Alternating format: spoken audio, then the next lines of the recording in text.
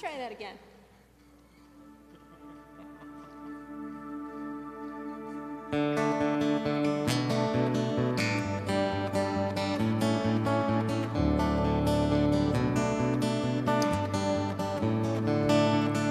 Come, thou long expected Jesus, born to set thy people free from our fears and sins. Release us, let us find our rest in thee. Israel's strength and consolation, hope of all the earth, thou art dear desire of every nation, joy of every longing heart.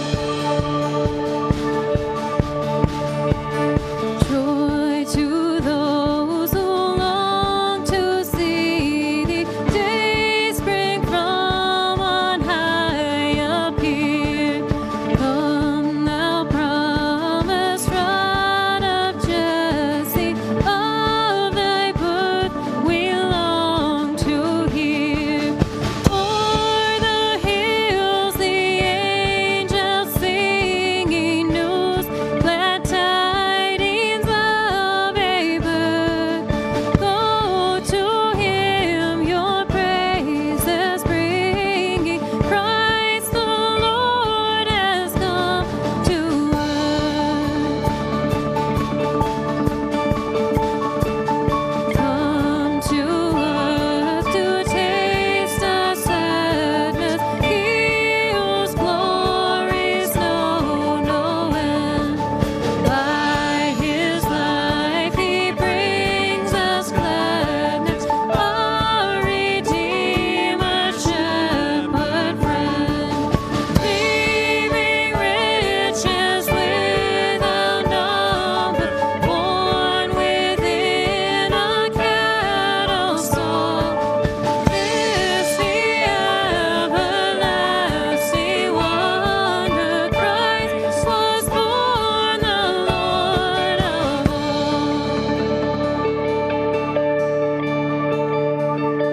Born thy people to deliver, born a child and yet a king, born to reign in us forever. Now thy gracious kingdom bring. By thine own eternal Spirit, rule in all our hearts alone. By thine all-sufficient merit, raise us to thy glorious throne. Hey, good morning, everybody. Welcome to Watershed. It's the first Sunday in Advent. Advent is a season in the church calendar. It's kind of the season leading up to Christmas. It's when everyone really wants to start singing Christmas songs, and it's when worship leaders start going, it's not time for Christmas songs yet. But we have a job to do, I suppose. Hey, we're gonna do a reading here. Before we do our Advent reading and light the candle, I just want to let you know today we have a special speaker, Pastor Bill, who normally preaches over at Celebration across at the Red Brick Building, is going to preach today. So we'll get to hear from Pastor Bill later. But as we go into the Advent reading, we're going to begin kind of our time of settling into worship as we do this. So you can keep your eyes open if you like to focus in on a candle. But if that's not a thing for you, then maybe you want to close your eyes, try to slow down your breathing, and to focus into what it is that we're doing. We slow ourselves down to. There's just something when we are able to slow ourselves down to kind of focus on what we're doing, that we're able to listen to the Spirit more closely, to interact with the Lord in a more deeper way, because we're not jumping to all the different distractions. So let's take a couple minutes here and let's kind of just slow ourselves into this morning of worship.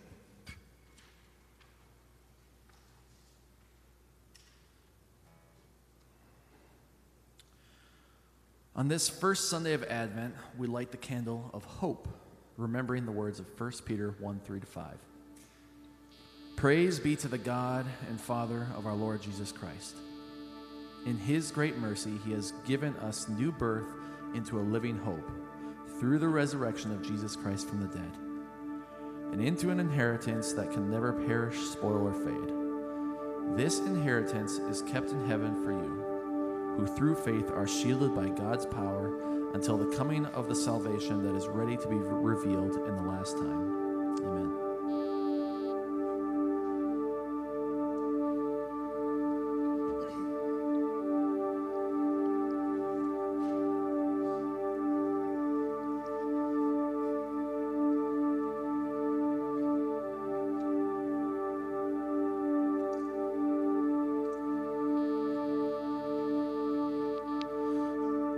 Will you join us in a moment of worship?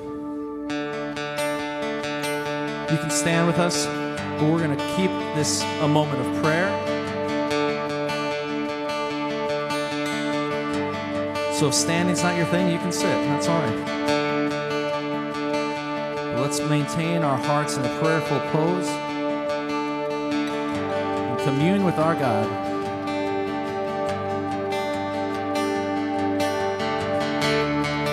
There's nothing worth more that could ever come close. Nothing can compare. You're our living hope. In your presence, Lord,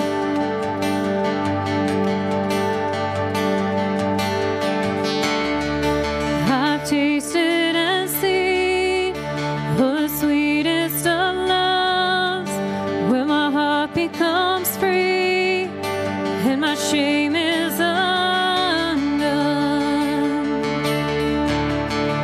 In your presence, Lord,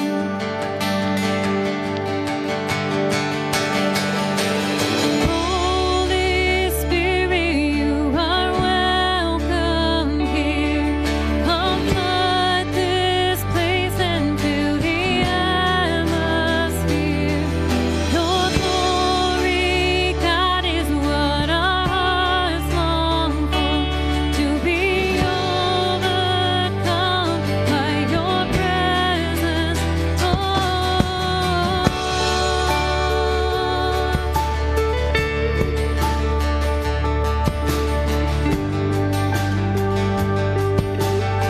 There's nothing worth more. There's nothing worth more that will ever come close. Nothing can compare. You're our living hope. In your presence, Lord,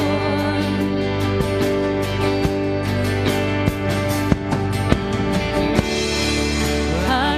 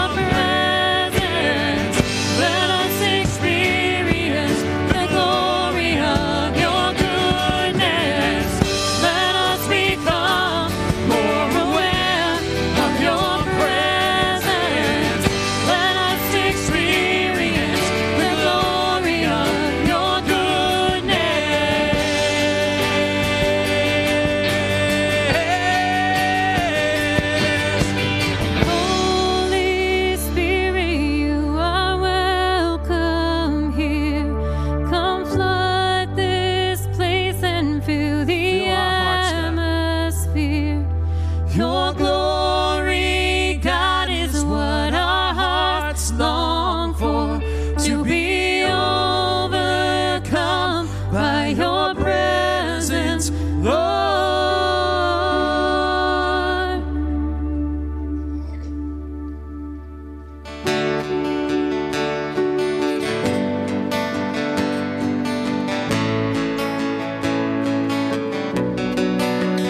For you've come to bring peace, to be loved, to be nearer to us. So you've come to bring light, to be light, to shine brighter in us. So Emmanuel,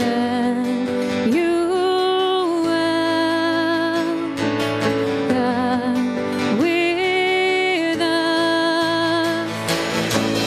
Our deliverer, you are Savior. In your presence we find our strength. Over everything, our redemption, God with us. You are God with us. Oh, you've come to be hope to this world, for your honor and name, and you've come to take sin, to bear shame, and to conquer the grave. Oh, Emmanuel,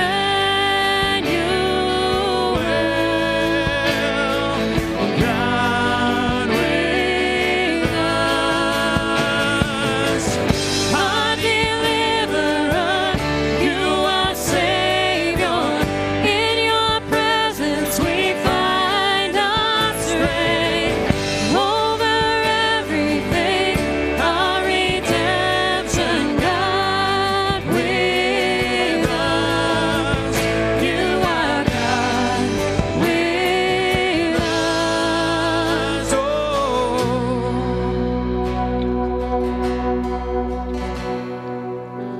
You are here, you are holy. We are standing in your glory. You are here, you are holy. We are standing in your glory. You are here, you are holy. We are standing in your glory. You are here, you are holy. We are standing in your glory, Lord.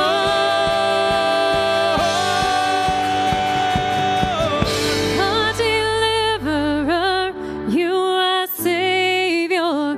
In your presence we find our strength. Over everything, our redemption, God with us. Our deliverer, you are Savior. In your presence we find our strength. Over everything, our redemption, God with us. You are God with us. Oh, God with us. You are God with us. Jesus, you are God with us. In this season of Advent, we celebrate that you meet us. We get to be on this side of history, and we get to know and see how you have worked in the past. We get to read Scripture and recognize the ways that you have moved through it. And we see your promises fulfilled. And in this Advent, we celebrate that, and we look forward to the promises you are going to fulfill. We look forward to the completion of your kingdom on earth. We look forward to your return.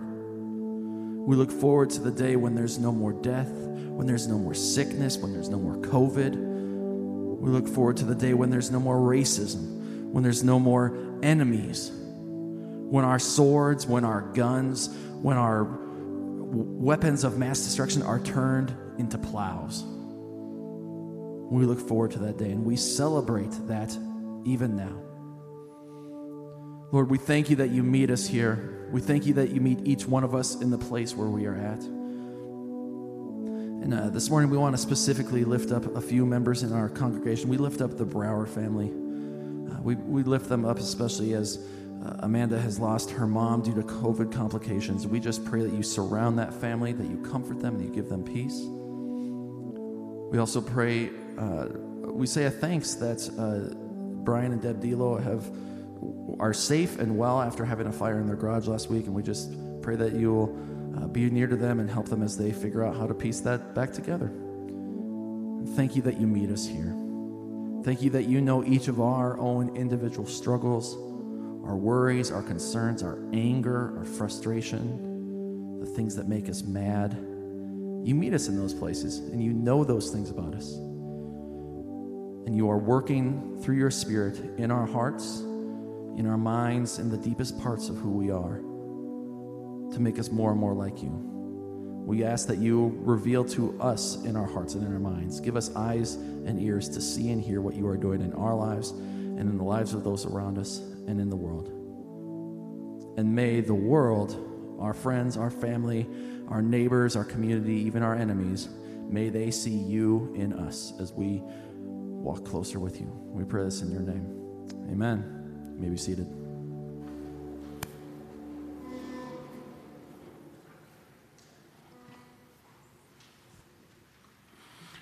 Well, good morning, Watershed.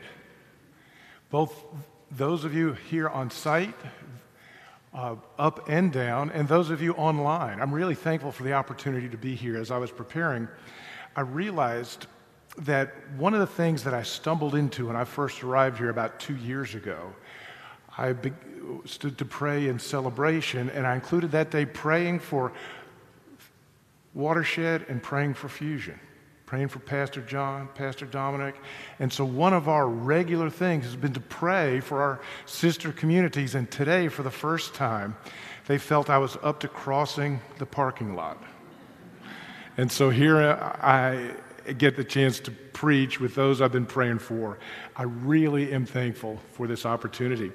Aaron and I and others, as we collaborate and seek the word, the present word of God in ministry together, have really been excited to focus on these 4 verses from Hebrews, the introduction, the start. And so this morning, I'm going to look into both Hebrews as well as kind of the longer look for our Advent time, and hopefully this will set things up one for the other. So let's begin. I'm going to press on to the reading. I'll read, "Set your hearts to hear the word of God.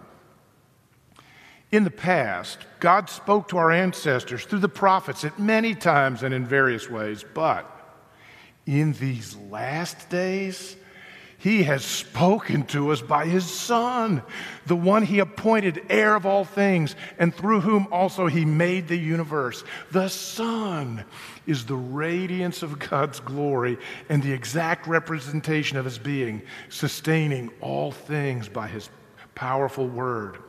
Now, after He had provided purification for sins, He, that is the Son, sat down at the right hand of the Majesty in heaven. So He became as much superior to the angels as the name He has inherited is superior to theirs."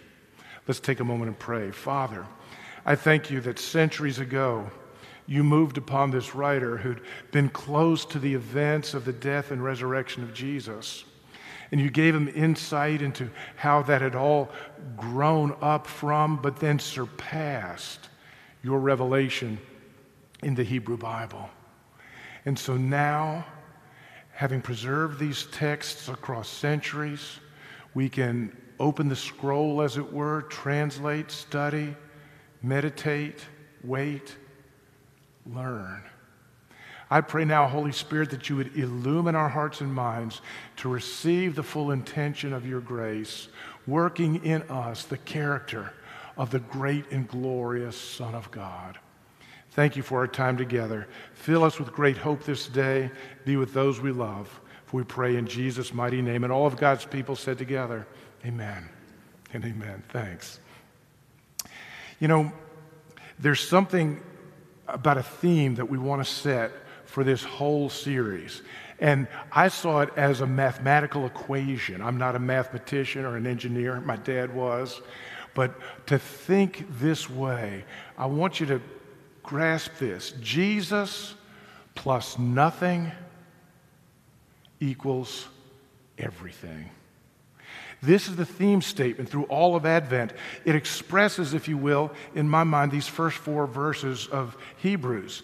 Jesus plus nothing, nothing added, nothing subtracted. Jesus plus nothing equals everything. The writer here says that Jesus, that is God the Son, is the appointed heir of all things from God. That's verse 2. That through him, God made the universe. Nothing is seen that he didn't have his word in making. It says that Jesus, the Son, is the radiance of God's glory in verse 3. That Jesus had to, in a sense, hold that glory back that we might look into his eyes. That he's the exact representation of God's being. If you want to see what God looks like, look at Jesus, because Jesus plus nothing equals everything. The Son is not just the reason for the season. He is the creator. He's the sustainer. He is the Lord of all. It's my prayer over these weeks that in the midst of your life and whatever hopes or joys or challenges you face, you might begin to see in a greater, more awe-inspiring way the glory of the Lord Jesus Christ. In the upcoming weeks of Advent, we're going to see how Jesus fulfills the prophets, not just adding up to what they said or did, but pointing to him, the one who is their replacement. They spoke of justice, the comfort and conviction of God. Jesus is that comfort and conviction. He's the great priest, we'll see, that the worship that God gave to us was not simply extended, but replaced and made in him. He's the great king. He's not just the continuation of the royal line, but he himself is God's authority shown in our lives and where we are. Because Jesus is God the Son himself, the appointed heir, all that he is. If you want to know the true God, you know, this is also getting ready for the Christmas holidays. I tell folks, I was too young for combat. I never went to Vietnam. But I did work at Circuit City for 2 Black Fridays. So I want to tell you, there is a whole industry right now trying to get you and me to look at it and think that it matters. To take things that are nice and to make them ultimate. I want to tell you, if you want to see what really counts, look to Jesus, God the Son, because Jesus plus nothing equals everything. Know Jesus, and he is more than just an idea or principles or propositions or doctrines. He's a person, a spiritual person that's different than a human person, but a person just the same. Will, purpose, identity, distinctness. Jesus plus everything equals nothing. But there's a tension in this text, something that begins to pull at us if we'll let the Holy Spirit work. It's this, that our hearts want to add or subtract just something to or from Jesus. We want to add a little more, take a little away, make something a little bit different. Here's the tension. You may not recognize it. Sometimes it's even hard to admit. But we want to add or subtract. In a sense, does this make sense to you? We really want to have a Build-A-Bear Jesus. You ever seen those Build-A-Bear things? You kind of get on the internet and say, oh, I don't want brown-eyed bear. I want a blue-eyed bear. I want gold fuzz, not brown fuzz. I want this, not that. I want this. It's very easy, and it's the inclination of the sinful human heart to try to make a Jesus that fits us, a Jesus that we want, a Jesus that may be different than the Jesus who presents himself in the Scripture. Maybe it's the comfortable Jesus. Maybe it's the affirming Jesus. Maybe it's the demanding Jesus in an odd sort of way. I want to tell you, one of the things that I think is going to be really critical in the years to come is that we learn to recognize Jesus as he is, because Jesus plus nothing equals everything. And so we're going to need the gift of discernment. I want to give you a perspective that's been very, very helpful for me in my own walk with Christ. I had to learn to see the Scripture through different eyes. I trust if you're a regular church-going person, do you know the story in Luke 15, 11 through 32? In Luke 15, Jesus is gathered around, and there's tension between the barflies and the Pharisees, the people who were not living good lives, tax collectors, and the ones who are living up to the law. And Jesus sees that tension, and he tells a story about a lost sheep.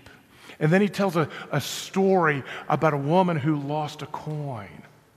And then he tells the next story. Do you remember what that one is? A lot of times in church, we know it as the parable of the prodigal son. I want you to see that a little different. It is the story of a prodigal son, but that story begins from Jesus' own mouth as, there was a man who had 2 sons. There are 2 sons in this story, not just one who went off and behaved bad and the other who was a self-righteous jerk. No, it's 2 sons, and I'll give you the ending right from the beginning. Each of these sons represents a different way to be far from the Father.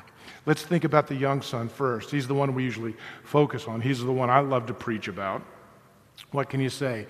He was younger, he'd grown up in the security, and you'll remember he spoke to his father and said, give me your inheritance. That's the Hebrew way to say drop dead.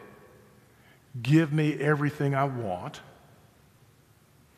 And he took that money, went off to, I always thought he probably went to New Orleans. I mean, I lived in New Orleans, so I kind of know the town. I can picture him doing real well there, and just like everybody who shows up for Mardi Gras, it's a great 2 months. And then it goes awful. He ends up in the pigsty. And then he comes back and he says, I can't be your son, but if I work hard enough, can I at least be your laborer? And the father says, nope, won't work. You're my son. Well, that's the story of this younger brother, and it's really a story of self-indulgence, trying to think of the Father, but the Father only as it indulges me. There's another brother, and you remember him. He's not there when the younger brother arrives because he's out working. Now, those of you who, like me, are older brothers, oh, do I relate to this? Out working, pleasing mom and dad. Being the one that makes them wonder, why did we ever have a second child? I mean, good grief. So there's this older brother, and what is going on here is he wants to add to what it means to be a son. He wants to add, well, I stayed home, I took care of the farm, I didn't have a party, I worked. You should be happy with me. But there's more going on underneath there. He's wanting to add to the Father's love by what he does. And this is really an approach of self-righteousness. Both of these sons are far from the Father's heart. That's what Jesus is saying. And here's 2 different ways to be far from God. One is to be so caught up in self-indulgence and its consequences that you couldn't care less about the Father. The other is to be so sold on what you can do, the Father's not enough, so it had better be me, that you don't recognize the Father. The younger brother and the older brother are 2 different ways of being far from the Father.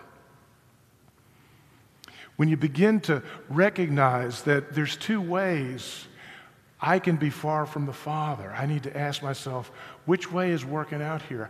I won't tell you my whole story. It's way too boring. But I will tell you that there was a time in my life where I was kind of living my own. I had an idol of football at that time. I had a serious injury, and that ended football. My life blew up. But in the midst of that, when I returned to school, for 3 months, I was in a cast from my armpits to my toes. Boy, that was weird.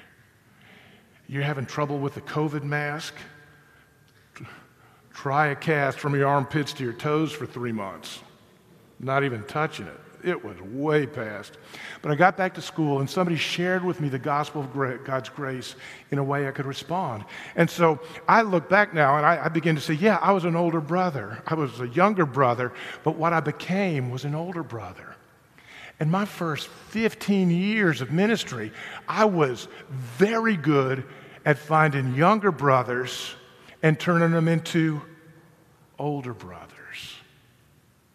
Now, I didn't realize that at that point, but that's what I was doing. I was teaching people 4 steps to an active prayer life. 6 ways to be happier in your marriage. People would come up to my preaching and say, oh, thank you for the practical Bible teaching. And what I was teaching them was how to justify your behaviors with a Bible verse and think that Jesus isn't enough.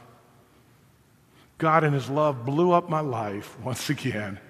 I don't seem to grow without something breaking. And I began to see that God had to break my idols because my heart had gone from a younger brother far from God to an older brother far from God. I was either subtracting or I was adding. But that's because at heart I was resisting that Jesus plus everything equals nothing. I had to navigate the pathways of my heart. Now, when I was a younger brother, I wasn't all that bad, but I was bad enough. When I was an older brother, my behavior was well accepted. But my heart, it wasn't until I could begin to move from my behaviors to my heart and see, oh, the reason I'm doing that is because I don't think Jesus is enough. I'd better add to it. Now, I'm going to dig a little here, and I hope I don't step on any toes. I'm new, so I didn't know that you were that. But let me kind of take some steps here. I want to give you 2 concrete ways this works its way out in the people I listen to and talk with and love. The first is what I would call the red letter Christian. Have you ever heard that term? Sometimes it's kind of popular. I'm a red letter Christian. It's a person who said, you know, Jesus is important. I'm not sure what to make of that Old Testament or this or that and blah, blah, blah. I'm just going to stick with what's in the red. You know, in your Bible when Jesus speaks and it's in the red. Now, I'm really kind of sympathetic with that because I like the way it places Jesus at the center. And you don't have to get corny. I mean, In His Steps, you ever read the book In His Steps, Charles Sheldon?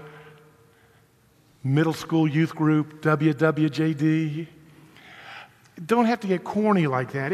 It can be a real serious sense of what is Christ at the center with this. But here's kind of the challenge with the red letter Christian. Jesus said, do not think I've come to abolish the law or the prophets. I've not come to abolish them, but to fulfill them. So if I used red letter Christian as a way to focus on Christ, I'm really sympathetic. But if I use red letter Christian as a way to say, no Old Testament, then I'm actually forgetting some of what's in red. Do you see the challenge there? I've tried to subtract that out. Jesus says to the Pharisees in John 5:39, you study the scriptures diligently because you think that in them you have eternal life. These are the very scriptures that testify about me. Why would I want to get rid of something that testify about Jesus? I often try to help people learn from my mistakes and be a little more polite. One of the things you never want to say is, red letter Christian, when was the last time you told somebody, go now and leave your life of sin? Because that's in red. Do you remember Jesus speaking to the woman caught in adultery? You see, the Jesus who is everything is concerned about my holiness. He's concerned about my security, my identity, my hope, but I've got to know the Jesus who makes himself known. The tension that I say is because we're all far from the Father, our broken hearts quietly work to alter Jesus to conform to our desires, to our comfort, to whatever it may be. There's another way we add to Jesus. Concrete example. I call this carrot and stick Christian. It's where Jesus isn't enough. I need to get you down the road. And I first learned of this from one of my favorite writers. Her name is Elyse Fitzpatrick. And she wrote what I think is probably one of the single best books on parenting I've ever read. It's called Give Them Grace, Dazzling Your Kids with the Love of Jesus. I can guarantee you, if I'd read this book when my oldest was about 9, all 3 of our kids would have saved so much money on therapy. Friends, you need to know, I want to point you to Jesus because I'm just a sinner who needs a big Savior. Listen to what she describes in this. I thought it was so capturing. Every parent also has a theory of training and motivation, an underlying belief of how to get kids to do what they want, whether it's clearly stated or not. During the 1800s, one theory based on promises of reward and threats of punishment was developed. Basically, this theory proposed that there were 2 ways to get a donkey to move a cart. First, you could dangle a carrot in front of the donkey, fooling the donkey into thinking that if he pulls the cart far enough, he'll get to eat the carrot. The second is to prod the donkey along the road by hitting him with a stick.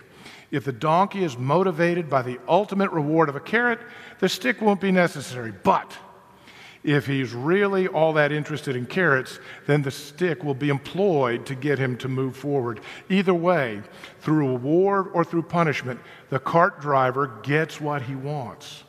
I remember this motivational paradigm when I taught in a Christian school in the 1970s and early 1980s. I remember a cartoon of a silly-looking donkey moseying down the road with a carrot dangling in front of his dim eyes and a farmer seated behind him with a whip. It seemed logical to me. Motivate the kids with reward or motivate them with punishment. Either way was fine as long as they got down the road. I'm sorry to say that I carried this philosophy over into my home with my own children. When they behaved, they got to put beans in a jar to earn a trip to the ice cream store. When they failed to behave, I took beans away. If one child disobeyed, the others suffered for it and would pressure the rebel to fall in line. I really believe that the carrots and the sticks were working well with my little donkeys. Sometimes she just really makes it clear. But there were several significant problems, namely, my children weren't donkeys. They were image bearers of the incarnate God. I wasn't ultimately in charge. He was. And of course, we had completely overlooked the gospel. Now, how would the gospel transform the motivational paradigm above? Quite simply, by turning the entire model on its head. She goes on to talk about this. Put beans in, get enough, and you get some ice cream. Be bad, take beans out, you'll have to work harder. See, when that perspective on motivation and on life begins to work itself into our own hearts, when we begin to care for those we love out of our own brokenness, our own hearts, and it works into family relationships or school, we create carrot and stick Christians who are thinking, oh, if I was just better, God would love me more. Or, I'd better not do this, otherwise I'll have tough consequences. I want to tell you the gospel, friends. There is nothing you can do today that will make God love you any more than he does right now. And there's nothing you can do today that will make God love you any less than he loves you right now. God's love for you is shown at the cross. He would pay that price without reservation. The Son, who is everything, has loved you. How will you respond? You don't need to be motivated to act so that you can get his love. You are given his love at the cross. So go and act. It's as if, she goes on to say, on the worst day your family could experience, that day when you hit your sister with a baseball bat and bloodied her nose and the whole carpet that Grandma bought for the family got ruined. At the same time, your older brother was trying a new science experience, and you know what he discovered? That if you can get a wire on each of the front paws of the cat, you can still stick those into the electric socket, and it will smell awful for a long time. It's as if on that day, the mother grabs all the children, throws them in the minivan, and runs to Captain Sunday's and said, kids, there's nothing you could do to earn it or to lose the love. Get you a double Tommy. That's the love of God. That's why we don't add or subtract, because Jesus plus everything is that kind of love. Oh, she goes on to write, manage your children with the beans in a jar if you must, but be sure to tell them that isn't the gospel. And perhaps once in a while, just fill the whole jar up with beans and take everyone out for ice cream. And when your son asks you, Daddy, why do we get ice cream? How did the jar get to be full? Oh, you'll know what to say, won't you? Because there is one apart from you who loves you so deeply and fervently that he would lay aside his glory, that he would take upon himself your brokenness and mine, that he would go to the cross willingly to pay a debt that was not his, to give us a life that is not ours. That Jesus plus nothing is everything. We call it theologically solas Christos. Jesus plus nothing equals everything. It was over 500 years ago that a young German, his name was Martin, had been struggling with his relationship with God. He would look back on those years and said, if ever a monk could earn his way into the kingdom by his monkery, it was me. He did everything that was expected. He showed up at church. He did the rosary. He did this. He did that. He did everything that was expected. But he knew it had not set his heart at peace. So he knew nothing he could do could ever add up to all that he needed. And then as he studied the scripture, he discovered that God's grace would give to him more than he could ever earn, and that he would receive that by faith. You may have figured out the German monk I'm talking about is a guy named Martin Luther. And that truth would get so deep in his heart that he could stand against the pressure of his culture. He could stand against a religious organization, the medieval church, that said we control heaven and hell. And he could look the king in the eye and he could say, no. He would say something like, Jesus plus nothing equals everything. I can say no other. Here I stand. Friends, how are we going to walk in to the next years of our lives on this planet? How will we face whatever the diagnosis or the challenge is?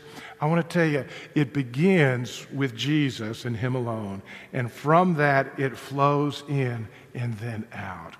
Jesus plus nothing equals everything. Let's take a moment and pray. Father in heaven, I thank you that you have called us to lay down our weary efforts and to not look at the incompleteness of what we have or do or are, but by your marvelous grace, you have instead presented us with Jesus. We thank you for your goodness to us, and I pray that through this Advent, you amaze every one of us in a moment, that there'd be this moment in the next weeks where we are just awestruck at such a love as this. That any God who would love me like that He can also change my life. He can also give me hope in the midst of press. He can also give me joy. We look to you, for Jesus plus everything equals nothing. Jesus plus nothing equals everything. We thank you for your marvelous love. I'm going to ask you to pray with me as the music kind of continues. Just let this be a moment. And I'll often meditate on a particular prayer that our staff has written, and it means a lot to me. I'm going to put it on the screen there. And as I read, if you would just join me and we read together. This is a meditation on what the gospel is and how it can shape your heart. Together, because of what Jesus did on the cross for me and for all humanity, I am not my own, but instead, by the working of his grace, I am a deeply loved and fully adopted child of the great Creator King. Jesus has loved me first and loved me as I am right here and right now, not as I should be or could be. He has also given the Holy Spirit to work in me, transforming me day by day into his likeness. In that way, Jesus increasingly works through me as he brings about the restoration and reconciliation of all creation. Holy Spirit, help me to believe this and increasingly see the evidence of your work in my life, values, and actions. Let's worship a God of such great love. Will you stand and worship with us?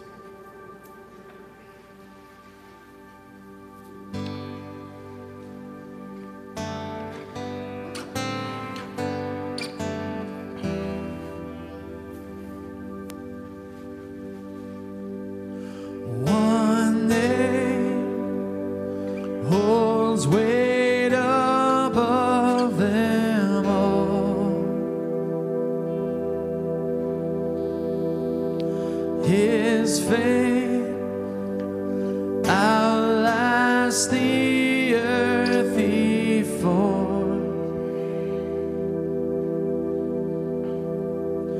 His praise resounds beyond the stars.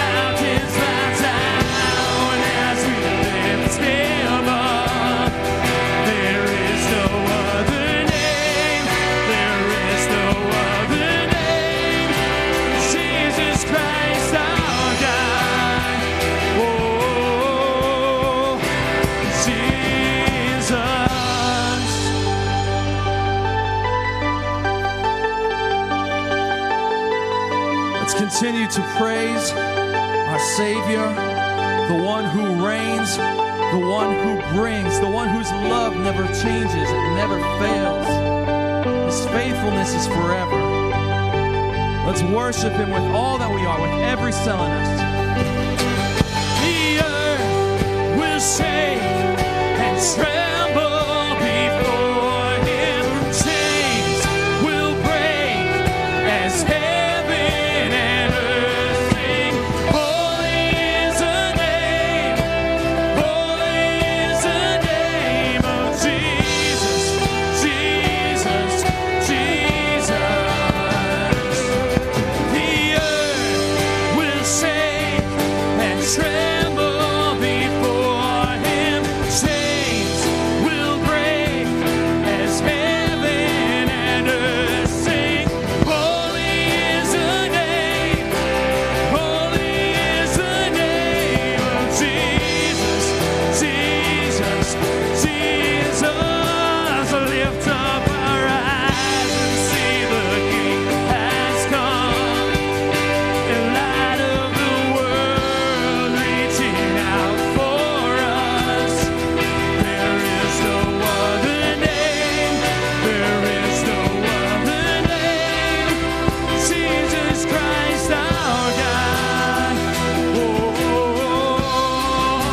Seated on high, the undefeated one. Mountains bow down as we lift him up. There is no other name, there is no other name, there is no other name, there is no other name, Jesus.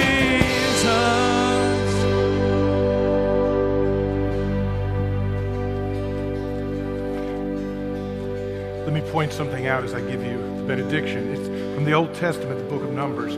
But you'll note the action in this benediction is always God. God bless you. And he never says, God bless you because you've added something to what I have for you, or you've taken away what gets in the way.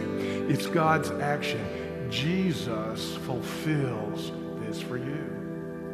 He's God's action. And so may the Lord bless you and keep you. And may the Lord make his face shine on you and be gracious to you. The Lord turn his face towards you and give you peace. He's done all of that in Jesus. Go forth in that grace and that hope. Amen? Amen. Grace to you.